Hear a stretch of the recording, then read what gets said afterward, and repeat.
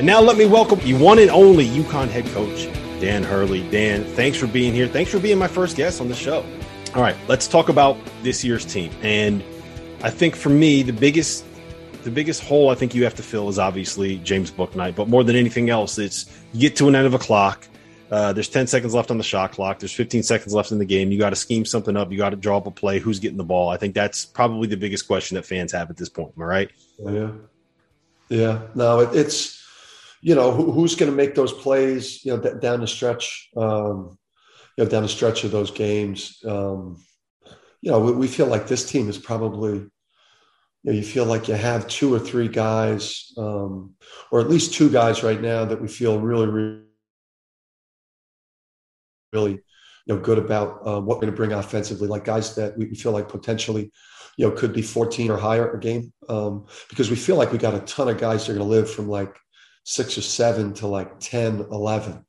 We may have 6 or 7 guys that live in that range potentially. And then, I think Adama, I don't think people, and we've bet heavy on this, but I don't think people got a chance to see just how good that guy is. I think late in the year, last year, I think people got a glimpse at Seton Hall.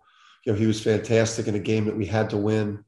I think he had 16 and 9 or close to a double-double as a freshman versus their front line in a must-win 2-bubble team game. So I think he's going to prove himself potentially to be one of the best players in the league this year and one of the best bigs in the country.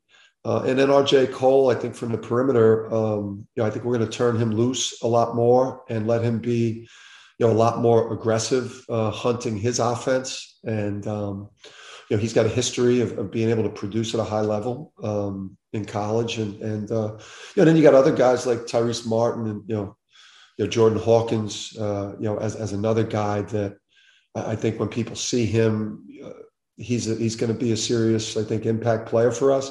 Not in the same way as Book, but in a shooter scorer type of way. So I got another person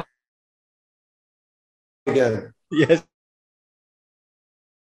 So RJ Cole, I feel like I always have to remind people that this kid averaged 24 a game when he was at Howard, something like that. And last season he averaged 12 and 4.5 assists. So it's not like this kid hasn't done it before. And I'm excited to see, I say kid, he's probably 23 years old now. 90 years. He's got the full beard. I mean, the beard. Yeah.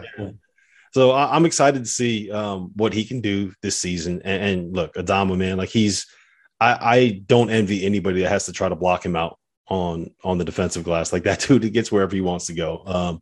And you can people say, oh, how can you win the post not in modern basketball? Look at the teams that have won. Last year was, I think, a little bit of an exception, but 2017 North Carolina won a title with Kennedy Meeks and I'm blanking on the other, but they played two bigs. Yeah. And they played in the national title game against the Gonzaga team that started Shemet Karnowski, who's 7'1", Mount Poland. So you can win playing big guys at the college basketball level. I firmly believe that, and I'm excited to see what you got in store for them. I'm also excited to see what can happen when you let Tyrese and Andre kind of get out in the open floor and try to jump and dunk on somebody. Those guys are athletic. They're fun to watch. And I feel like your best teams are when you have athletes that can make things happen defensively and turn those into easy baskets. With the pick 6 turnovers? Yeah, that's right. Well, we were at our best, at Rhodey. We were just so athletic and quick on the perimeter, with the rim protection. And, we were able to get, our E.C. Matthews, Jared Terrells, Stan Robinson, got those guys in the open court where they could make their plays. And like Andre's in like the top. I mean, if Andre was in the NBA, just overall athletic ability, speed, quickness above the rim. You're talking about like at the absolute highest elite level of athletes. And, he's obviously developing his identity as a player, but, he's tailor-made for the way that we guard people. And Tyrese, Tyrese was having a great year last year. He obviously slumped, the last couple of games, but his numbers going into that like bad stretch to end the season, were really impressive. So like those guys, I think, are going to have a real chance with the opportunity and the way that we play this year, going to have a chance to break out. Yeah, and they're versatile too. Like Tyrese can kind of make some plays off the bounce a little bit too, right? And Andre is not just an athlete. There's things that he can do. I mean, he didn't play that many minutes. He averaged almost 2 assists a game Yeah. last season. I love Isaiah Whaley too. Like guys that defend, block shots, and can also step out and knock down a three are kind of the guys that I think are the biggest impact players at the college level. Here's what I got for you. I think the two guys that are going to kind of be like I don't mean to get all cliche, but like the breakout X factor, whatever kind of way you want to phrase it, is one, Jalen Gaffney, and two, Akok, depending on kind of how healthy he is. Because if you could put Akok out there with Andre Jackson and Tyrese Martin, all of a sudden that's probably the most athletic three guys that are going to be on the court, against anybody that you play. And then Jalen, he's got a chance here, right? We just talked about how you might need someone at the end of a clock to go out and make a play. Well, that's kind of what he does. So I'm excited to see what he can do this season with a little bit more of an expanded role. Yeah. I mean, he's one of the few guys who was able to make plays and, in that Maryland game where we just, we struggled when they switched and, you had to go make a play individually. He was one of the few guys who was able to do that for us. He's such a talented guy. He's got like really, really good size, Rob. He's like really athletic. I mean, he's got a very good, he's got a really good skill set. It's, if he takes that, that just like big jump sophomore, junior year, like, the sands in the hourglass are like slipping away. Like I've got to get really, really urgent about doing this right now. Like that's a guy with like really, really high level talent, like a guy that, could start for us as we're, kind of searching for who claims that like, that starting spot on the perimeter next to RJ or potentially with Tyrese, like who's going to win that? So we'll see. And then Akok, I mean, listen, that front court, it's not a joke. I mean, Adama, you know what I think of Adama, like Isaiah Whaley's one of the best, like, bigger lineup, 4-man. If he can make 25 threes, him at the 4 is, it's a joke how good you could be potentially. And then when he swings to the 5, he's, he probably even brings more value. So now Akok with the shot blocking, if he could be a 3-point threat with the length, what he would do for us to go from top 30 defense, maybe to a top 15 defense in the country. And then other guys, and Samson Johnson, who I think he's got wall potential.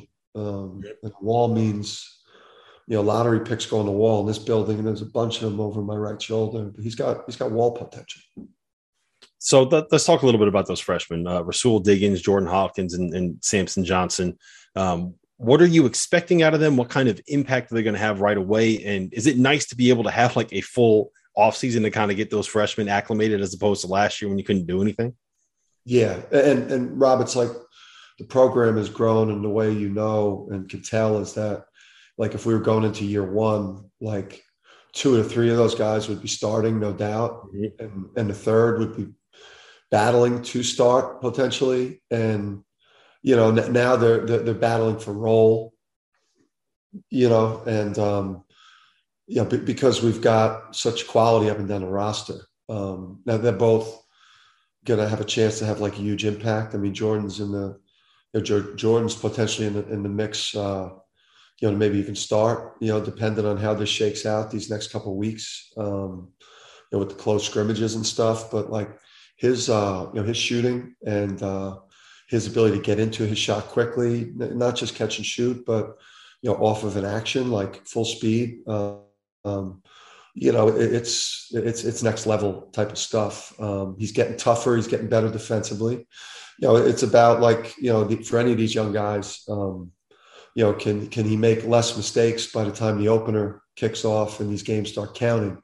Because, it's about like a lot of time getting 5 guys on the court that don't make you lose by doing really dumb shit, and then, Samson, so Jordan, I mean, he's a guy that, you got a good sense that he's going to be, potentially an early entry guy, not in the same way as Book, but maybe that dynamic as a shooter over the course of his time here and size. And then Samson, I mean, he's the 6'10" guy that moves like a guard and put so much flash stuff on film every day, and here dunks and blocks and ridiculously athletic moves that like a young Danny Hurley, right?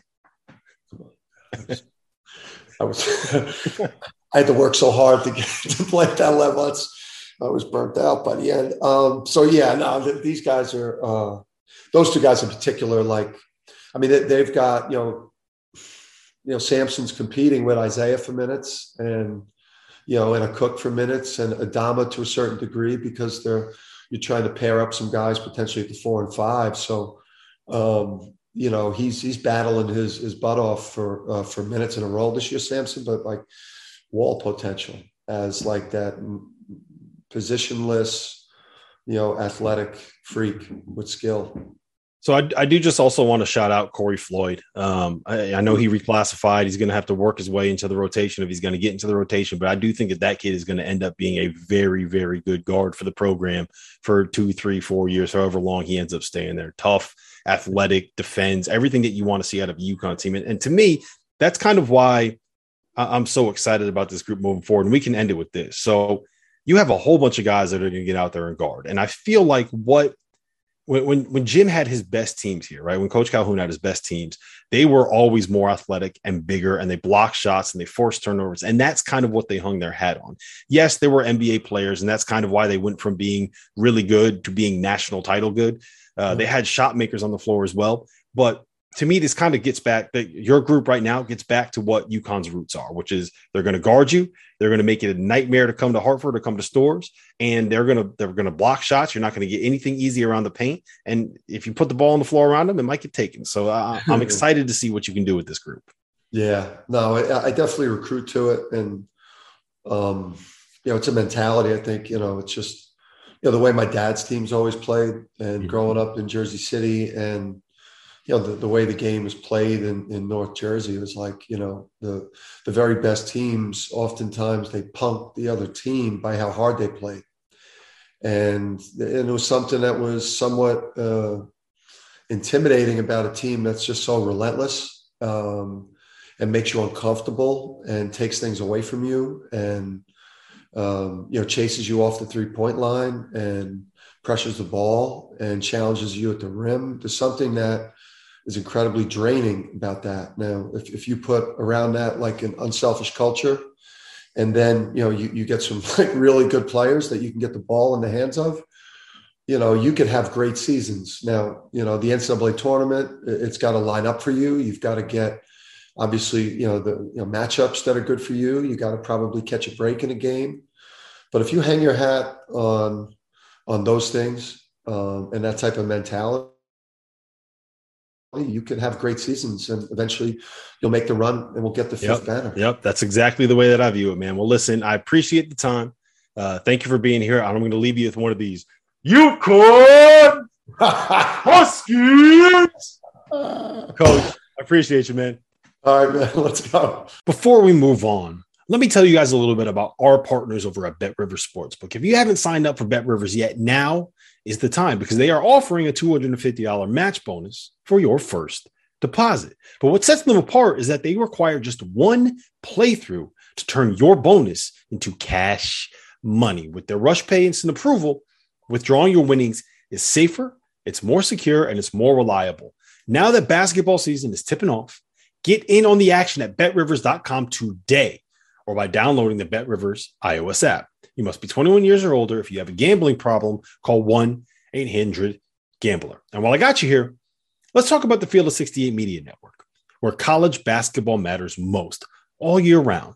This is a digital media and podcast network that we've been building over the course of the last year. We have shows hosted by some of your favorite players covering the program that they love the most.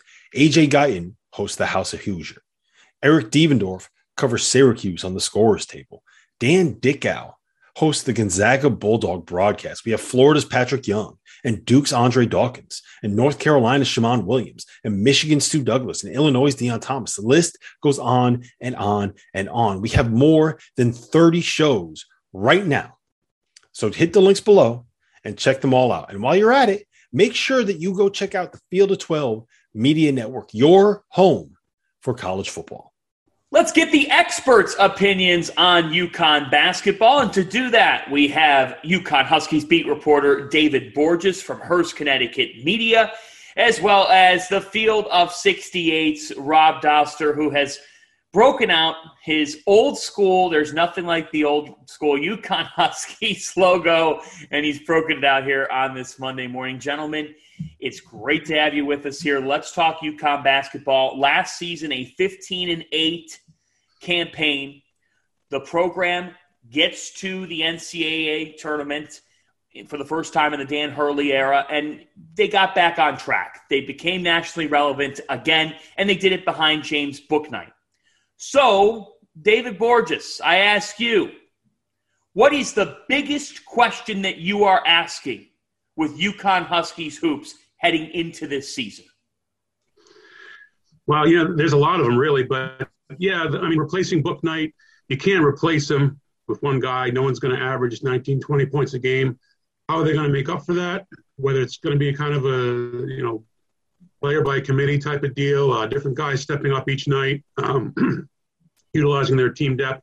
I'd say that's probably the biggest question entering this season. I do think that they'll be okay with that. And I think Dan Hurley doesn't even want to, he's confident that that's not going to be a big issue. But when you look at the way they played with Bouknight, without him, although they did, other guys did kind of step up and mature a little bit when he was gone. And then when he returned, he didn't play great all the time. And other guys also played well in some of those later season games. So I do think that's probably the biggest question, but there's a few of them entering the season. Yeah, the biggest issue is going to be how do they score, right? Because so much of what they did offensively last year was, all right, we're going to run some stuff. We got 10 seconds left in the shot clock now. All right, just give it to Book and let him go create something, right? And you don't really have that guy anymore. I do think that RJ Cole can probably step up and do a couple more things. I think that Jalen Gaffney is going to be asked to kind of take on a bigger role and kind of spearhead more stuff offensively. And I do hope that they go a little bit more press heavy. They try to force some turnovers. They try to get easy baskets in transition so you don't have to worry about going up against a set defense. But, that's scoring is the major question mark. When you lose a guy like Bouknight and you don't have any obvious person to replace him, that's always going to be the question. UConn was right at the top of the Big East and really nationally in defense and rebounding. That's never a question. And it always gets amplified on the offensive end when you also are flawed in those areas. They're not flawed in those areas, Dave, because they bring back the reigning Big East co-defensive player of the year in Isaiah Whaley, the wrench. You have Adama Sanogo, who should be able to take that next step. And it sounds like the amount of respect Sanogo's gotten from his teammates, based on what I'm sensing, and just how high Dan Hurley is on his potential. We started to see it in flashes at the end of last season from Sanogo. But I think that's the biggest thing is, when a team steps on the floor, that team knows, my goodness, when we have the ball in the interior or when we're defending the interior, it's going to be a long night.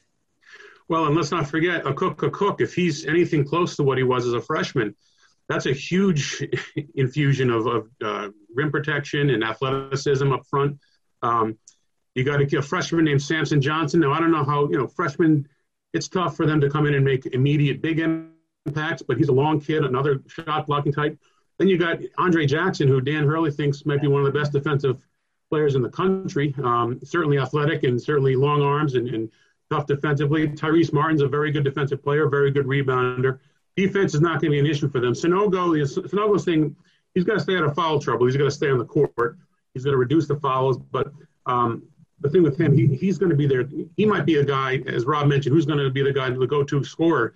It might be Adama Sanogo, which is a little different from Dan Hurley's typical college teams, but as a big man. But he might be the guy, but he'll also be a defensive force as well.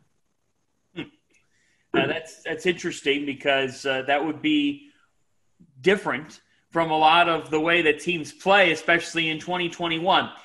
So, Rob, you brought it up with RJ Cole and with his increased role potentially. He definitely stepped up when Bouknight went down last year and was out for a substantial period of time. UConn had to figure out a way to stay afloat. And they did find a way to win the games that they absolutely had to win. And when Book comes back, things get relatively back on track. What I'm curious with here, Rob Doster, is as you look at it, you grew up watching this program and have a close affiliation with UConn basketball, as being passionate about it. The program gets to the big dance for the first time since 2016. When you think about Dan Hurley and their recruiting and where they are in the Big East, what would you say should be the feel around this program of where they are and where they need to go? Well, I feel good about it because it's nice to actually care again. There was a while at the end of Kevin Olly's tenure where it was just kind of, UConn's playing these games against like Tulsa and South Florida, and they're not good and they're losing games, and there's just no chance of getting to the NCAA tournament. And it's like, what's the point of caring right now? It's just that everything was bad. And, I know that Dan hasn't gotten this program back to where he wants it to be, because I think that what he wants to do is get to Final Fours and win national titles. That's kind of, what the expectation is when you're the head coach at UConn. But it's nice to care again. It's nice to feel like UConn basketball matters, especially nationally. And I do think it's promising. Like, I don't know if UConn's ever going to be in the mix for some of like the 5-star and the one and done guys. I don't know if they're ever going to be kind of in the, competing with Memphis and Kentucky and Duke, but I don't think that you have to be able to have success there. I think, we've seen it with programs like Villanova and Baylor.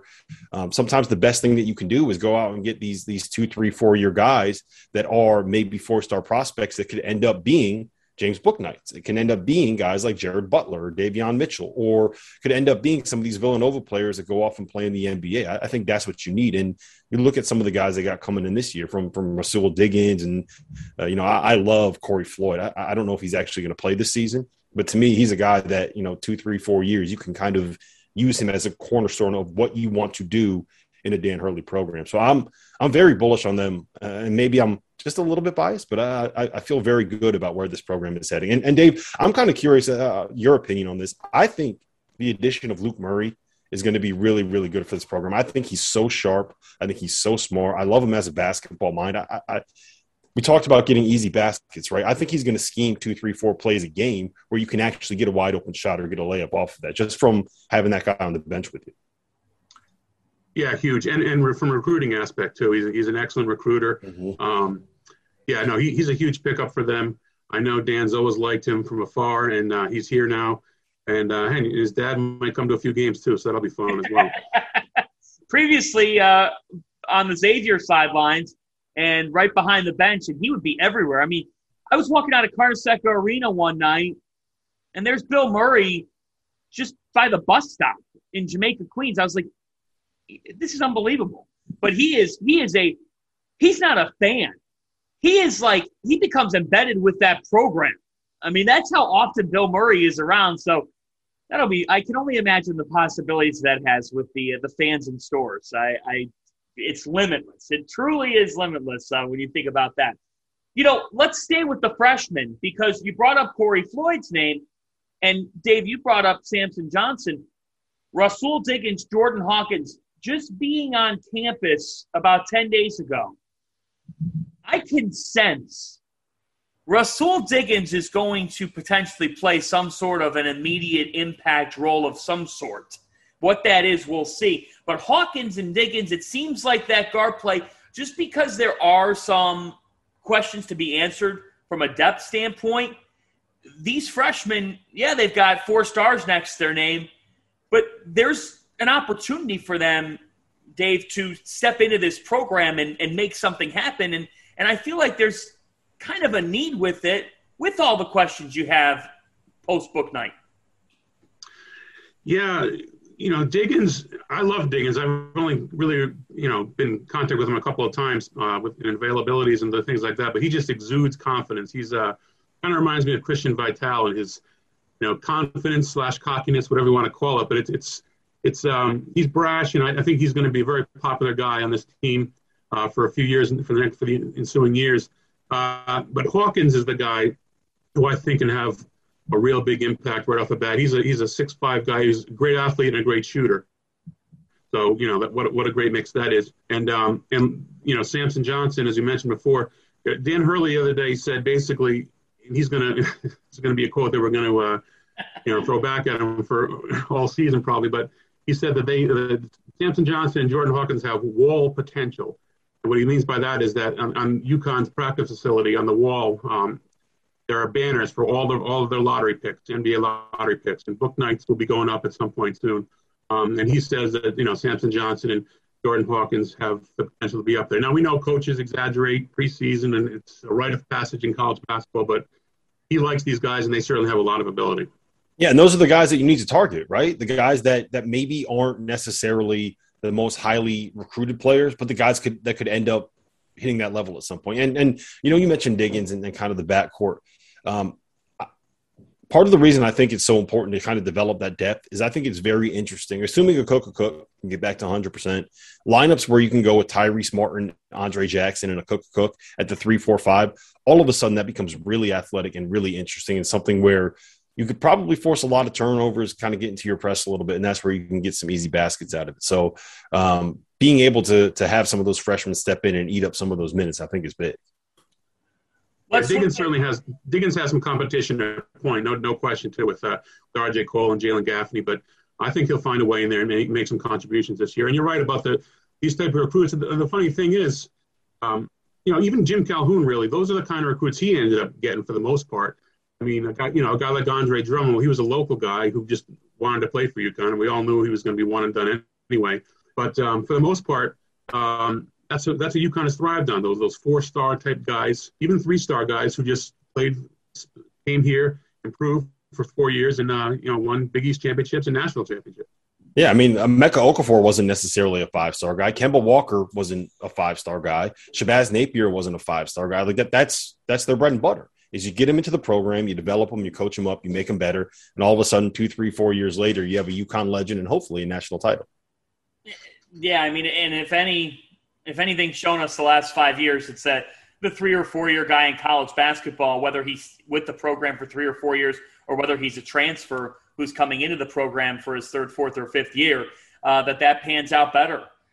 Look, it's sexy to get the 5-star in your recruiting cycle, but come March, I talk about this all the time with Rob, the television ratings for March Madness do not reflect what stars are next to someone's name. They speak for themselves. March Madness sells itself.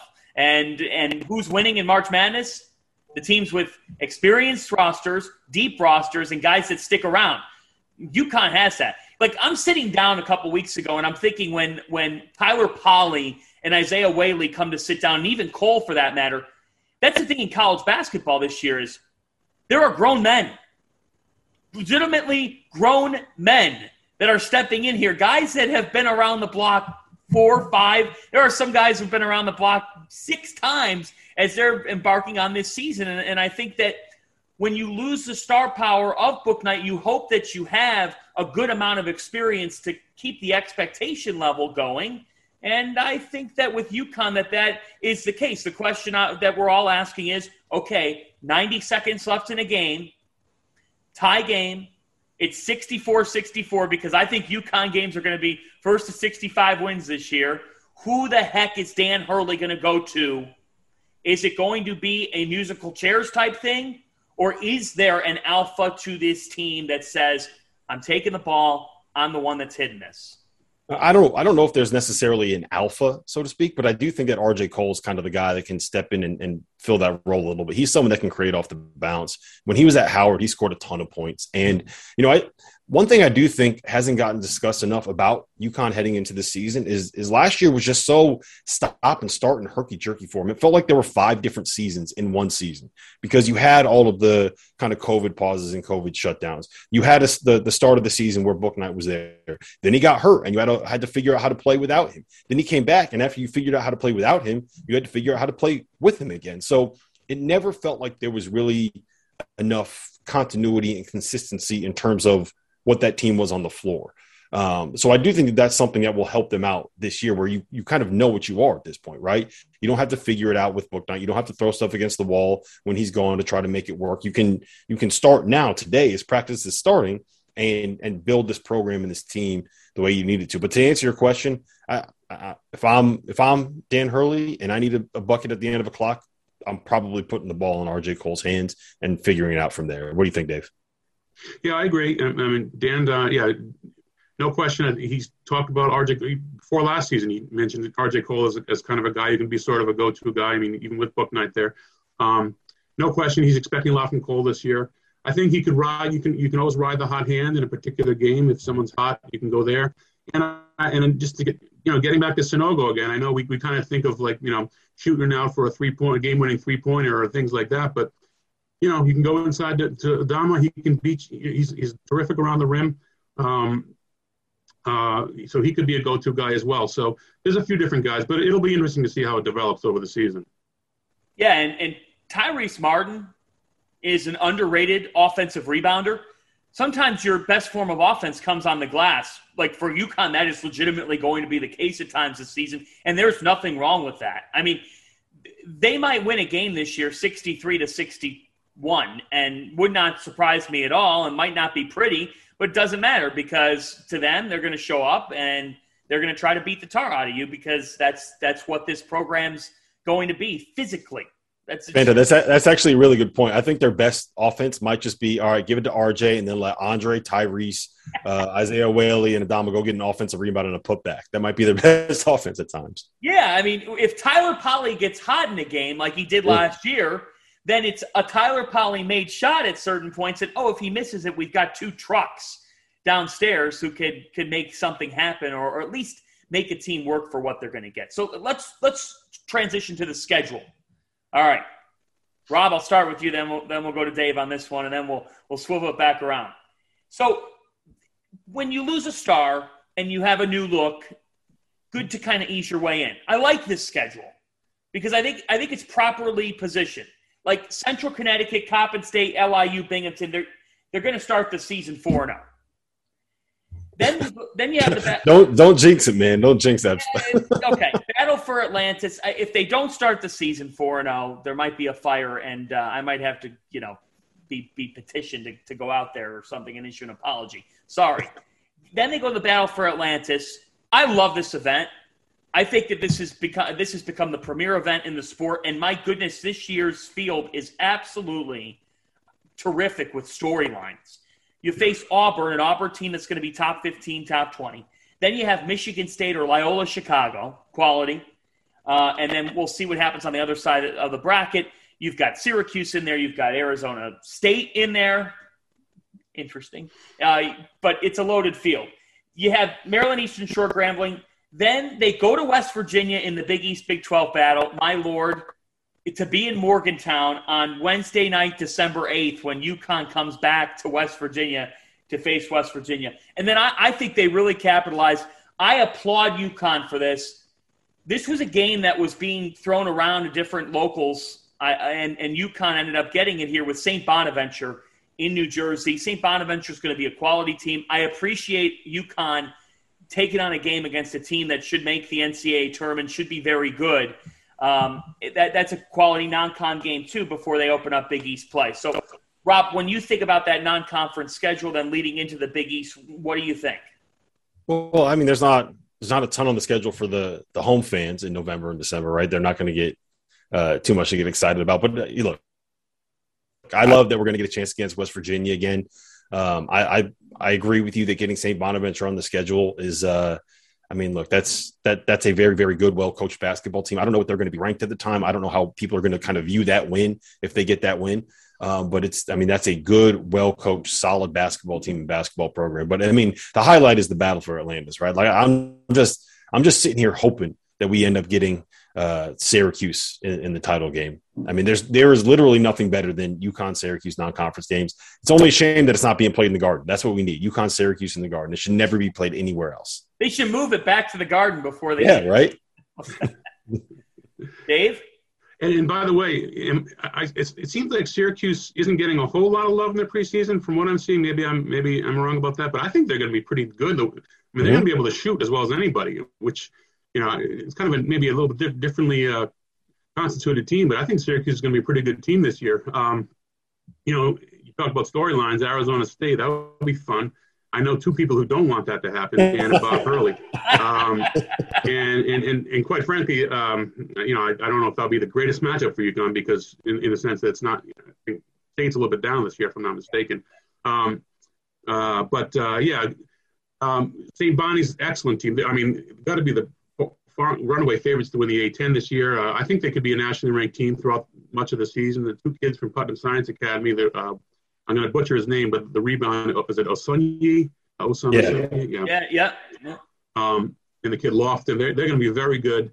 West Virginia is always tough with Bob Huggins. You're right. The home schedule, Rob.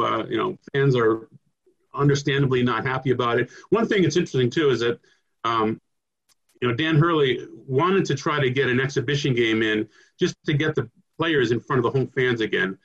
And as it turns out, it looks like it's going to end up being just too close. They're going to play two secret scrimmages, and jump right into the home schedule. But again, Central Connecticut, Coppin State, Long Island, Binghamton. I mean, that's a pretty soft opening, you would think. Of course, a few years ago, they lost their first two home games of the season to BU and I think Wagner, I believe.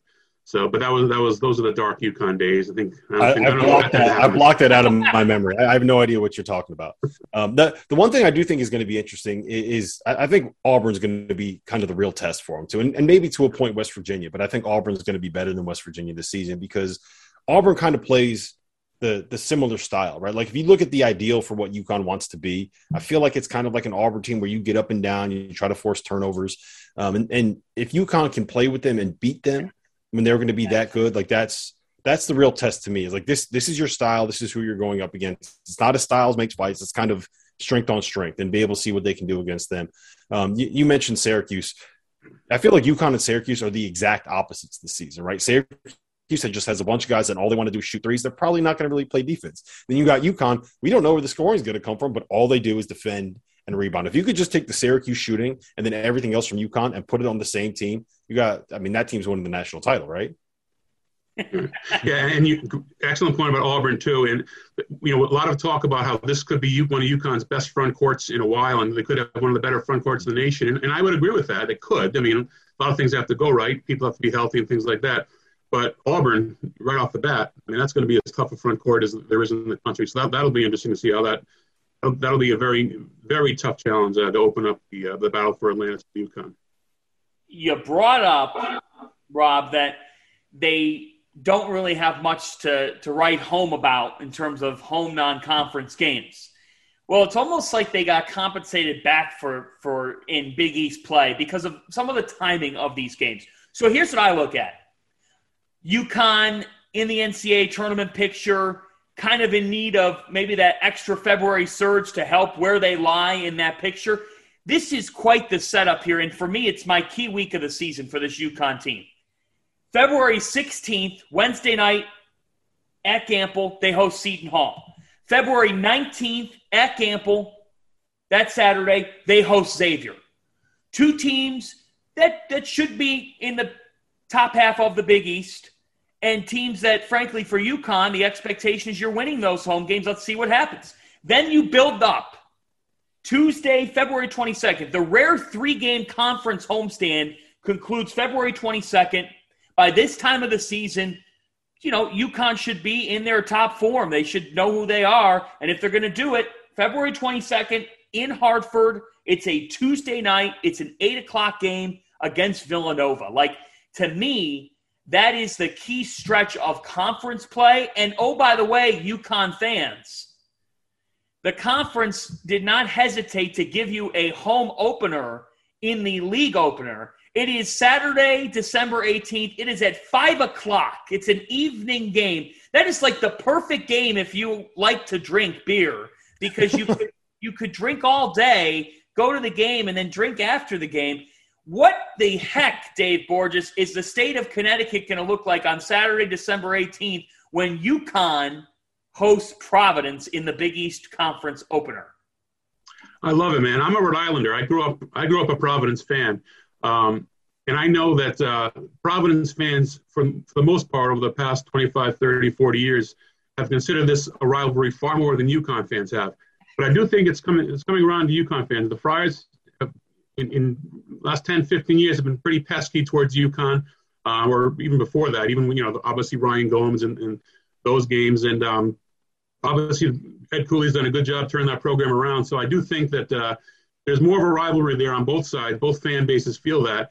And I do think UConn fans will be ready to kind of be back in the house for an actual Big East game against a local rival. It's going to be crazy. And we'll see how good Providence is this year. I think they should be decent. Nate Watson back and all that. But UConn's going to be out for blood in that game, no question. Yeah, I mean, look, that needs to be a great rivalry, right? It's Connecticut and Rhode Island. It's UConn and Providence. That needs to be a rivalry. So I'm really hoping that ends up being as intense as expected, and especially moving forward. Like that needs to be you don't often get two states that are kind of like that close with as much overlap as you have between Rhode Island and Connecticut. So yeah, let's make this thing a rivalry. Yeah, that February stretch, by the way, for UConn, talks about that homestand. Really interesting setup on their schedule in February. Super Bowl weekend, they're at Villanova at Wells Fargo. The following weekend, the following Sunday, they're at St. John's on a Sunday. It's a Sunday high noon game in New York City at MSG against the St. John's team that would like a word with UConn, and UConn would like a word with St. John's on who is the second, who's the third best team in this league this year. Where do the Huskies finish in the Big East Conference this season? I'll take that one first. I think they can finish anywhere from probably second to fifth, and I wouldn't be that – I mean, there's really not that much – to me, it's kind of Villanova's the favorite, and then from the second to fifth is going to end up being like you have four teams that are kind of going to be in that 14 to 6 to 12 and 8 range in league play. But I mean, they're right there with all of those teams, whether it's Seton Hall or St. John's or whoever. I think my take is that if you end up finishing second in the Big East this season, it's a very successful year. And if you finish fifth, there's nothing wrong with that considering the strength of this league at the top. Yeah, I mean, I agree. I wish I could say something controversial and disagree with you, but 2 through 5 makes sense. I mean, I like Xavier a lot. I love Fremantle and Scruggs. That's two really good players. And the thing about it is, too, with UConn, for me, yes, they lose James Bouknight. That's huge. But they have basically everybody else back. I mean, Josh Carlton and Brendan Adams are gone, but they didn't contribute a whole lot last year. And they didn't take in any transfers, which I think is very interesting. They're one of the few major conference teams that didn't take a single transfer. And they tried for a couple of guys, didn't work out. But I think that's big. See, you look at Seton Hall, and people have some expectations from them, and they could be good. Kadari Richmond, very good player. UConn was interested in him. I love Alexis Yetna, saw him play at South Florida a lot. He could be a real big contributor. But the thing is, you get all these new guys into a program, you don't know necessarily how it's going to mix, right? Bingo. So with UConn, they didn't take in anyone new other than the freshmen, who are very talented, and we'll see what their roles are. But I think that's big. And like you mentioned, reigning Defensive Player of the Year in Whaley, reigning six-man award with Tyler Polley. I mean, there wasn't a lot of competition for that award, but he got it and he deserved it. I just think it's that cohesiveness, the fact that they all know each other, they've played together for most of them for 2, 3, 4 years. That's big. Yeah, here's where I fall. And I'm going to disagree with you a little bit, Rob. If UConn finishes fifth in the Big East, I think fans are going to be disappointed. I would be disappointed in that. I don't think that this team should finish fifth in the conference because to me, they need to finish in the top 4 of this league. And I know you might say there's not that big of a difference between 4 and 5, but you know what? This team should be a top 4 team in the Big East.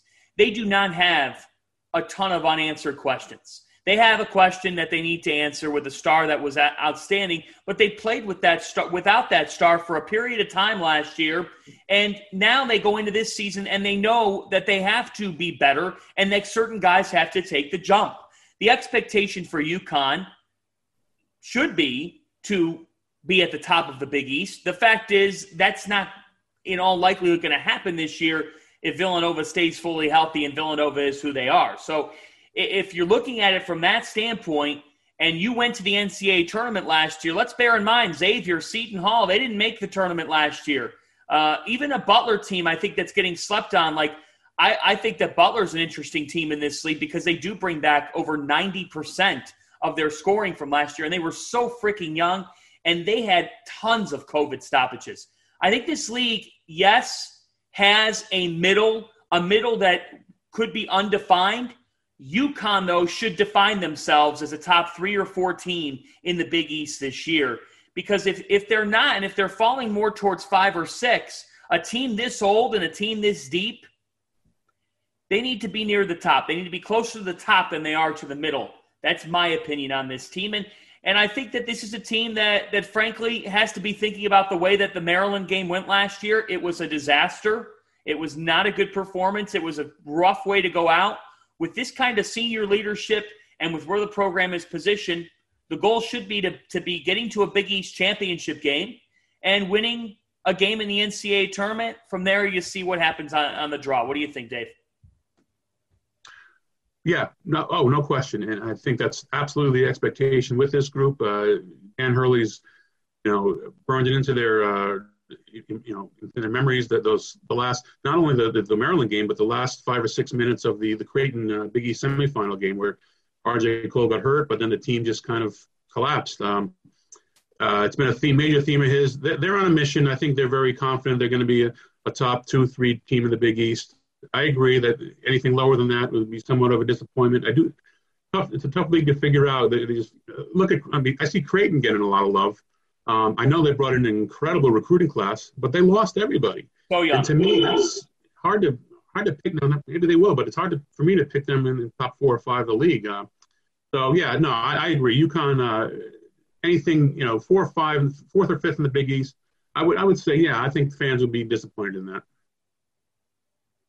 Well, let's play. I mean, let's hoop. Let's see what happens here this year in stores for the UConn Huskies. An NCAA tournament appearance last year. The program definitely trending in a better direction. Will they be able to generate enough offense? If they do, watch out.